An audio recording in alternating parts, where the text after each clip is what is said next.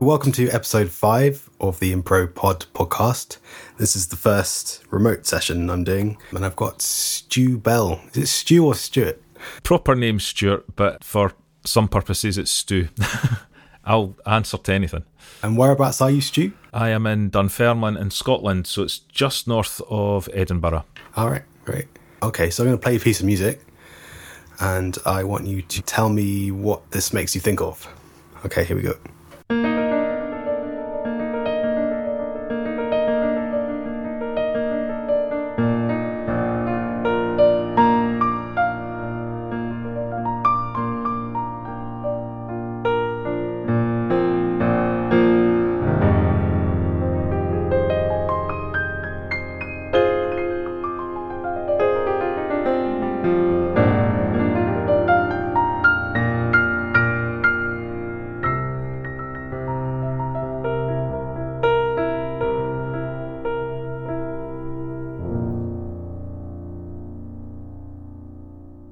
What do you think of that? Yeah, the first picture I got was a girl or a woman running through a forest trying to escape something. Probably in autumn, it's a bit wet and damp. She's looking over her shoulder. And then it got to a bit where I think it resolved more into major chords, and I got that bit where she'd fallen on the ground and was taking a breath. Yeah, it was really vivid. Nice. Do you normally have vivid reactions to music? I'm the kind of person who gets shivers from music. You know, if you hear certain songs or certain pieces of music, I get a real visceral connection to it. And yeah, I suppose it is a visual thing, isn't it? It paints pictures in your head. I suppose that's what it's about. Because you're a musician yourself, aren't you? I am, yeah. Songwriter, guitarist, vocalist. And what's your relationship to improvisation? Are you an improviser? I am possibly a solo improviser, probably around the same old chord shapes on the guitar. Certainly not something that I've done really with other people, because my musical knowledge isn't as developed as it could be. So knowing where to go with improvisation, I think, is the tricky bit for me. And certainly when I'm writing and trying melodies, I'll sometimes sit and just pick out notes at the piano, or sometimes even when I'm writing, it's happened a few times where I've made, at first it seems like a really bad mistake on the guitar, you know, hitting the wrong note in a chord, but it works. Okay, so you're up for telling me a story, but something that you think would work with the soundtrack. Can try. Don't overthink it. It's about how I really first came to know and appreciate Tom Waits. One night I was at a friend's in Glasgow for a meal.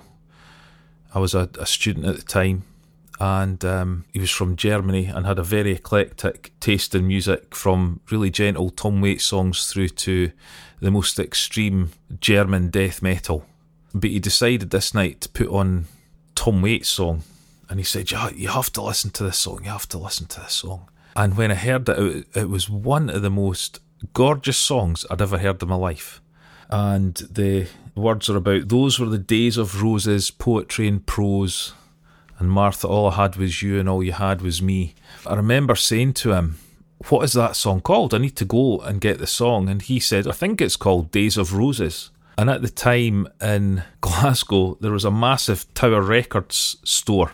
And I went there the next day thinking, right, I'll go and find an album with this Tom Waits song in it called Days of Roses. And of course I went in, and this was about 1991. So by that time he maybe had, 15 or 16 albums.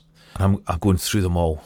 I'm thinking, which album is this? Which one it is? None of them had a song in it called Days of Roses.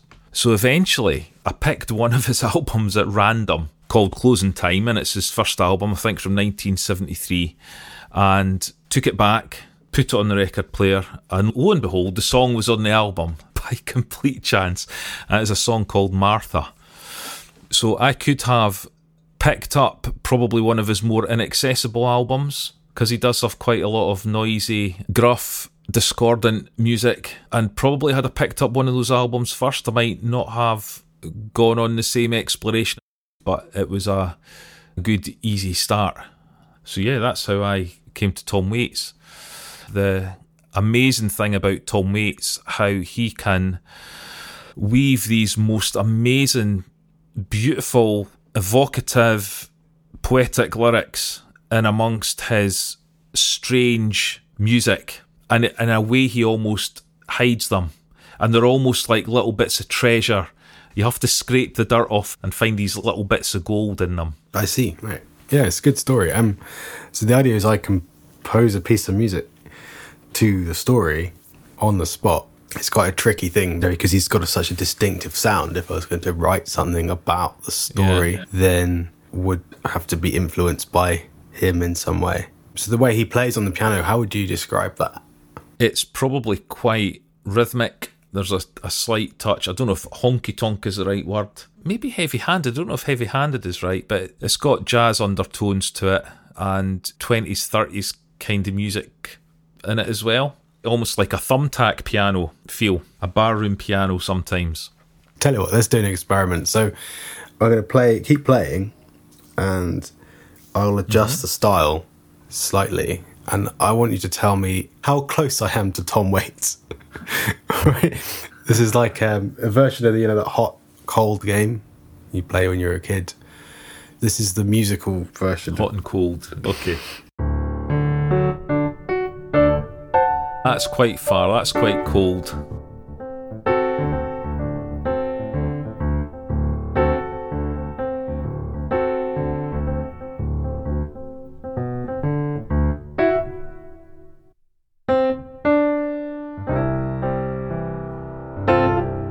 Oh yeah.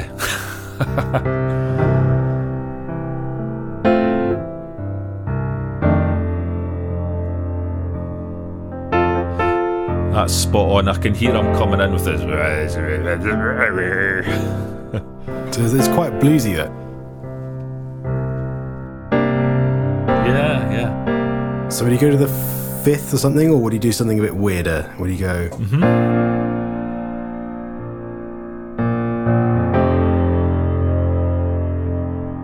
Yeah, definitely.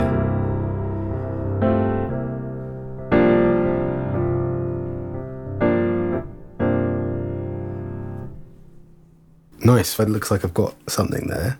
We'll break down the story. This is a story about musical discovery, really, isn't it? Yeah. I'm going to set the scene, and then it should be obvious when you put the record on, and then we'll go from there. Okay.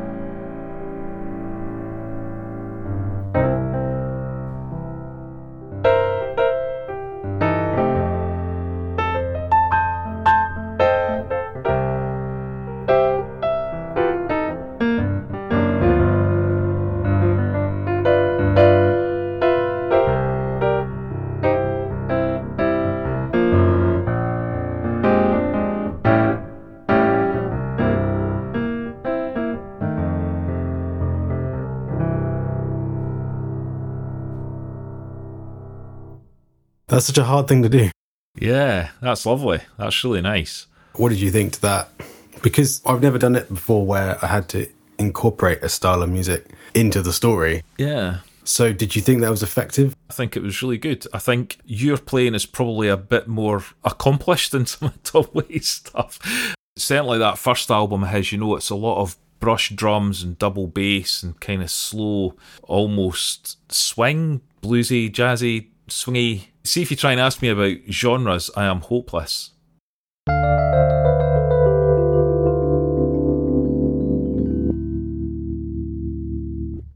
Are you up for telling me another story? I could. I'll need to think of one. There's an idea. I could tell you about my granddad's bakery. Yeah, so my granddad was a master baker, and he owned this bakery in Kirkcaldy. And I can remember from when I was really wee, we always used to go and visit my gran and granddad on a Saturday, and quite often my granny would be in the shop as well. But we would always get through into the actual bakery, and I remember that because of the absolutely massive table that was right in the middle of the room, and then all the machines, all the mixers and all the things for rolling the icing and the dough and everything were all round outside. And I distinctly remember the smell of it. And he had what was called a Scotch oven. And this oven, it's like the thing you see in the movies, like it's massive cast iron doors that you would open and put things in with big paddles. This oven that he had was one of the last Scotch ovens in Scotland.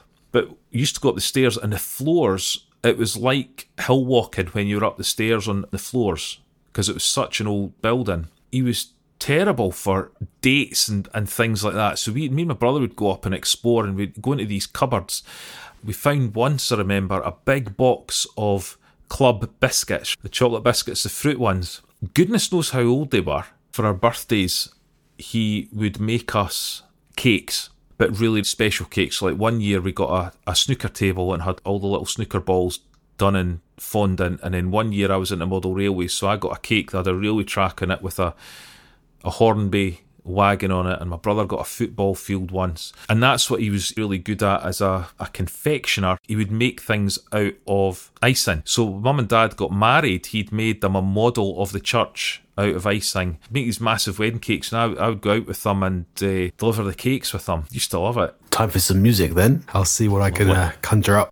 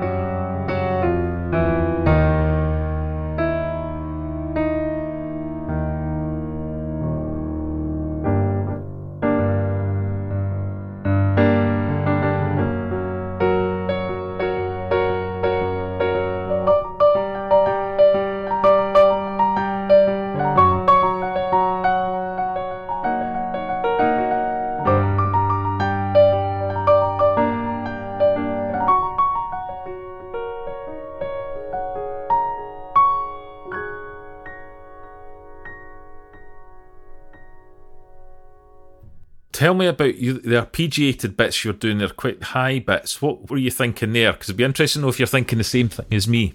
Well, I was thinking kind of sweet sugar. Yeah, it's exactly what I got, yeah. Charlie and the Chocolate Factory, that weird, mystical kind of stuff that goes on with when a kid's in a bakery, say. The sense of fantasy, I think it is. That the sort of sweetness comes across, or it's coming over the atmosphere as well. I imagine it's quite heavy atmosphere. Yeah, lots of flour and dust about, you know. Did you find that came across in the music? The dust? Yeah, like you say, heavy, hot, thick. And then arpeggiated bit was the kind of nice sprinkles. Yeah.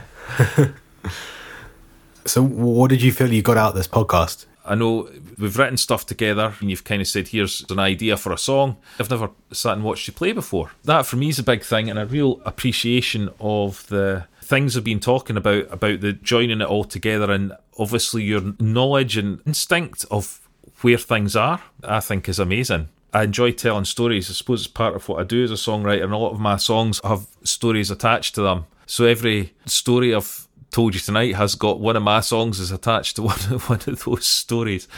I don't know if it's an emotional connection with the music, but how the music can echo what it is I'm saying. I think that's really interesting. All right, well, I think I'll call it a day there. Thank you very much. Okay, thank you. Really good. Join us next week for another episode of Impro Pod. Thanks for listening.